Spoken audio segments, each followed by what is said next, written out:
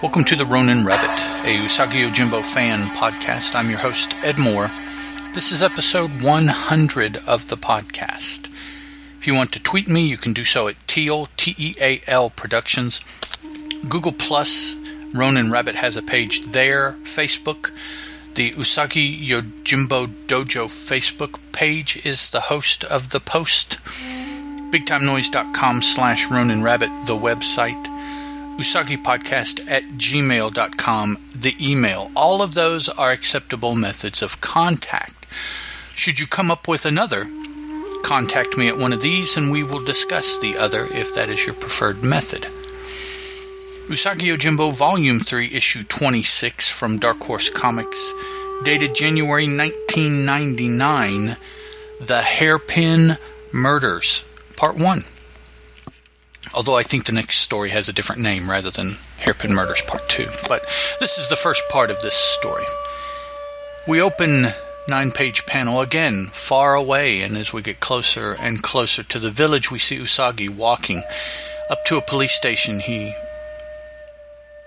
reaches and pulls out a piece of parchment paper that has something on it. He points at it, so the person in front of the police station, the guard, I would assume, sees, and the guard points Usagi in the next direction. And on this page, we have a 2-page, half-page panel. It's half of the upper half of the 2 pages spread across both pages as one panel, and we are told that this is the case of the Hairpin Murders and Inspector Ishida mystery.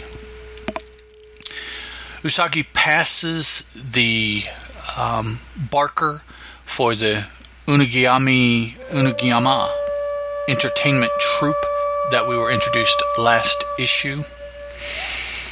Next panel, we see that Usagi lays eyes on the mystery girl again that he saw at the end of last issue. But he continues on in the direction proffered by the guard, and he sees a crowd. Pushing his way through the crowd, he comes to the front and sees what they are seeing and asks, "What's going on?" And a fussy female says, "If you must know, he was just found dead in this alley, samurai." And we see an individual slumped. We see someone looking at him saying, "The way I see it, his heart gave out. He grabbed the barrel for support and then he died. There's no foul play at work here." And from off the side we see, "Not true." Usagi steps up and says, "There's a small wound on the back of his neck. You can see a spot of dried blood there." "What?" says this individual. "Are you trying to tell me my job? I ought to arrest you for interfering." And then from off panel there we see, "Is anything the matter?" And this person swallows and says, "Inspector, I'm dealing with a troublemaker, sir." Usagi defends himself and says, "I was just making an observation." "Quiet, you," says the police official we know now. The inspector says, "What sort of observation?" "But surely, sir, he's just riffraff," says the first inspector. And then the other inspector, who we take must be senior to this one, he says, "Even riffraff have eyes, Junior Inspector Nii. Now, samurai, what did you see?" And Usagi tells him, "A small puncture on the neck. You can see a slight discoloration around the wound." Says Inspector. "A sharp needle slipped between the vertebrae can cause instant death," says Usagi. "There's also a trace of white powder on his shoulder." And the inspector kneels down and says, "So there is. Rice flour, the sort that women use for makeup. You have keen powers of observation, samurai." And this samurai turns to the junior. Let's see, has he been named yet? No, not yet. This is Inspector Ishida that we're being shown here. "Do you know who the victim is, Officer Nii?" And he says, "He was Tendo Masayuki, a prominent silk merchant."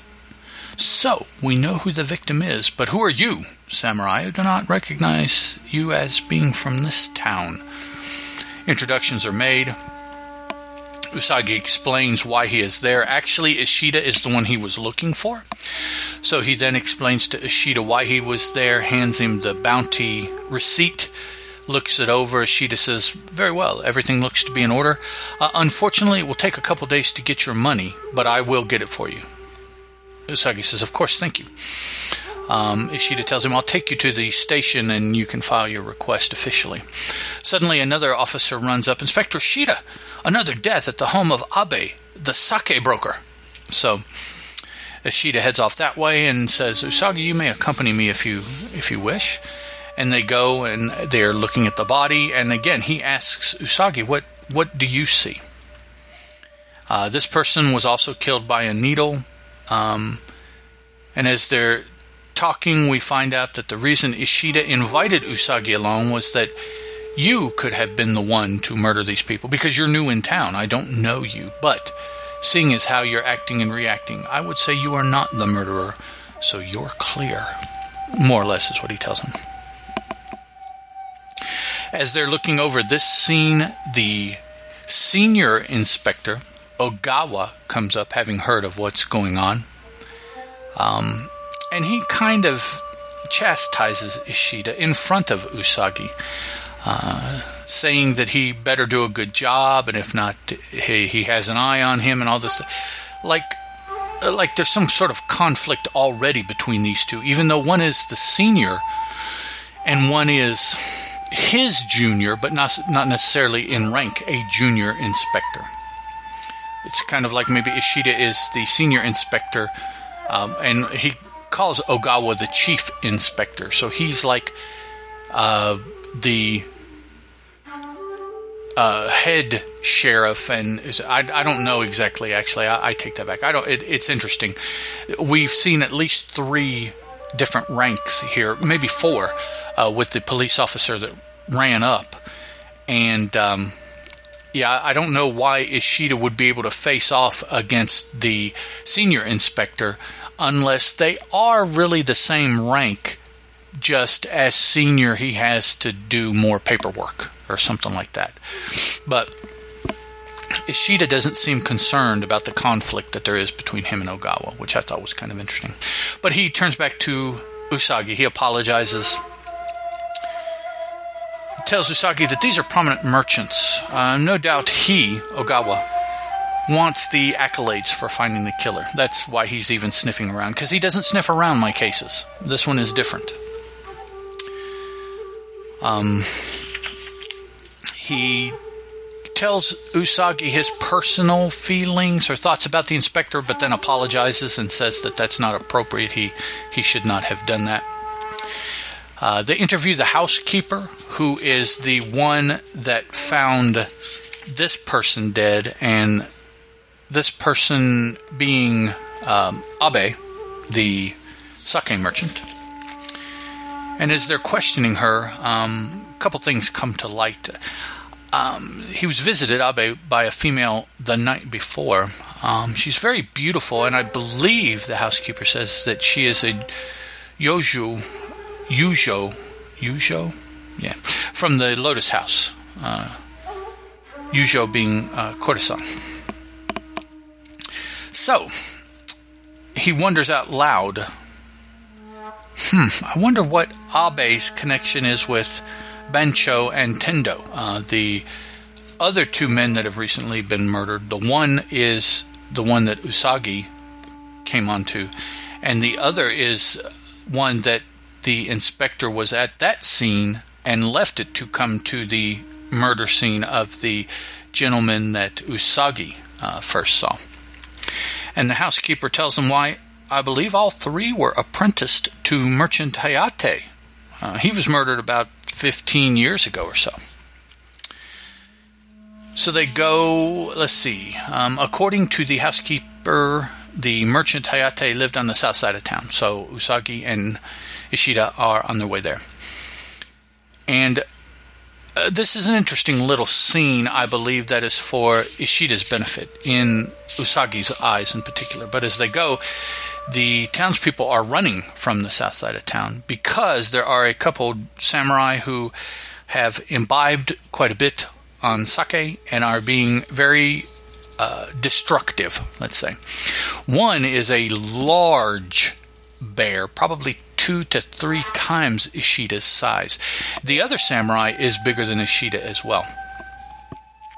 But Ishida tells Usagi, please stay back. This is my town. This is my duty. And Usagi says, as you wish. Ishida confronts the 2 samurai, and the big one attacks. And as Usagi is about to jump in, we see that Ishida doesn't need the help. He quickly takes care of the larger of the 2 samurai physically, but then uses his jite to defeat the second samurai also rather effectively. Moving on, they get to Merchant Harate's house. Harate is of course dead. He was killed 15 or so years ago. And they find a young lady that says her father-in-law was a merchant in that area at that time. Perhaps he can help.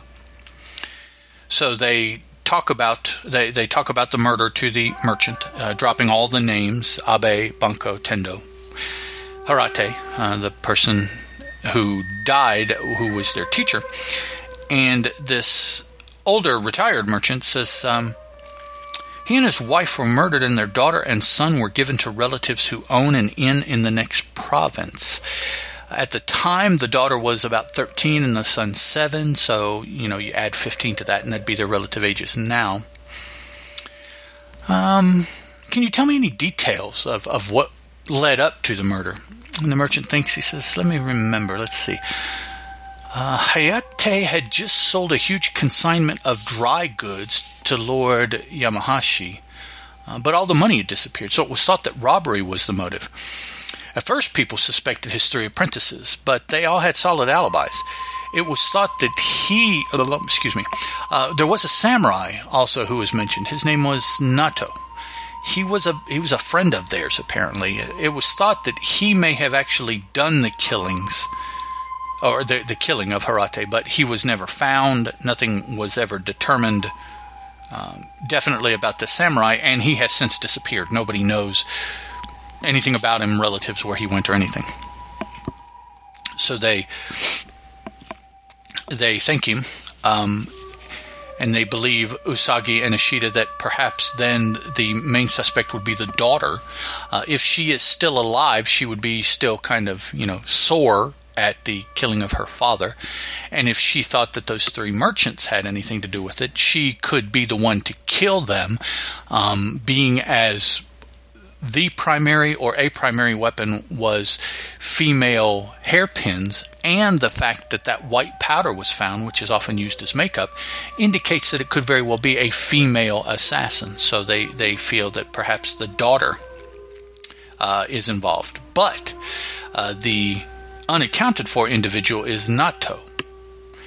So they're wondering what they can do to track down Nato. So they go to see the local lord, Lord Yamahashi. He is taken ill, apparently, but his chamberlain, Toyofuku, has assumed most of his duties and will speak to you. So they go to speak to him. He's very brusque. He doesn't want to be interrupted, I think, to begin with, but then it all goes downhill. They basically give him all the information that they have to explain ultimately that they want to look through the records to see if they can find some trail about this Nato and find out where he went to, as this is the most likely place of employment that he would have had at that time, or subsequently if he was still in the area. But as soon as they drop the word Nato, we can see that Toyofuku gets very belligerent and ultimately kicks them out. They go to the headquarters, Usagi and Yoshida, where once again they meet Inspector Ogawa, who admonishes Ishida for disturbing Chamberlain Toyofuku. Again, the end result is Ogawa being very belligerent, Ishida not really being concerned about it. Later that night, Ishida has indicated to Usagi since he's in town and needs a place to stay, he's more than welcome at Ishida's residence. They go and meet Ishida's wife as she is serving them tea or perhaps dinner, and Usagi unfortunately says something about children, and then he finds out after the fact that they had a son, Ishida and his wife, that died of an illness the year before. So Usagi unknowingly upsets the wife by sticking his foot in his mouth, and he is quite distressed with himself for having done that. Finally, later that night, Ishida wakes Usagi up as there has been another body found. We don't know if it is, another murder, but another body just on the outskirts of town. It was found by a merchant, and when they get there, they find that it is a female. And thus ends this issue, the first part of the Hairpin Murders. And Ishida and what? Inspector Ishida mystery. So a lot of moving parts here with this one. Interesting tale. The merchant died. Perhaps his 3 junior merchants had him killed to benefit from taking over his business. Perhaps they purchased the work of Nato, the samurai, to do it.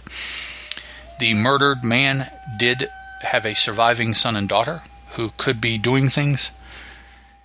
Toyofuku obviously knows something about it, but he is most unwilling to cooperate. Ogawa is just being a male organ in general. He may have something to do with it, but I suspect not. I believe he's just being a male organ because that's himself. This mystery girl, I would suspect, is going to turn out to be the daughter. She's in town. We are given the word Yujo, courtesan, by Mr. Sakai. I used the word jite, which is the weapon that is used both as a symbol of office, but also as an official weapon because of, and there's a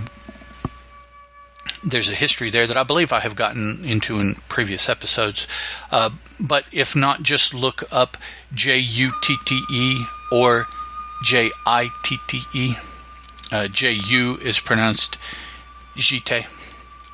And you'll see the history of that type of weapon and why. It makes perfect sense. Really cool, actually.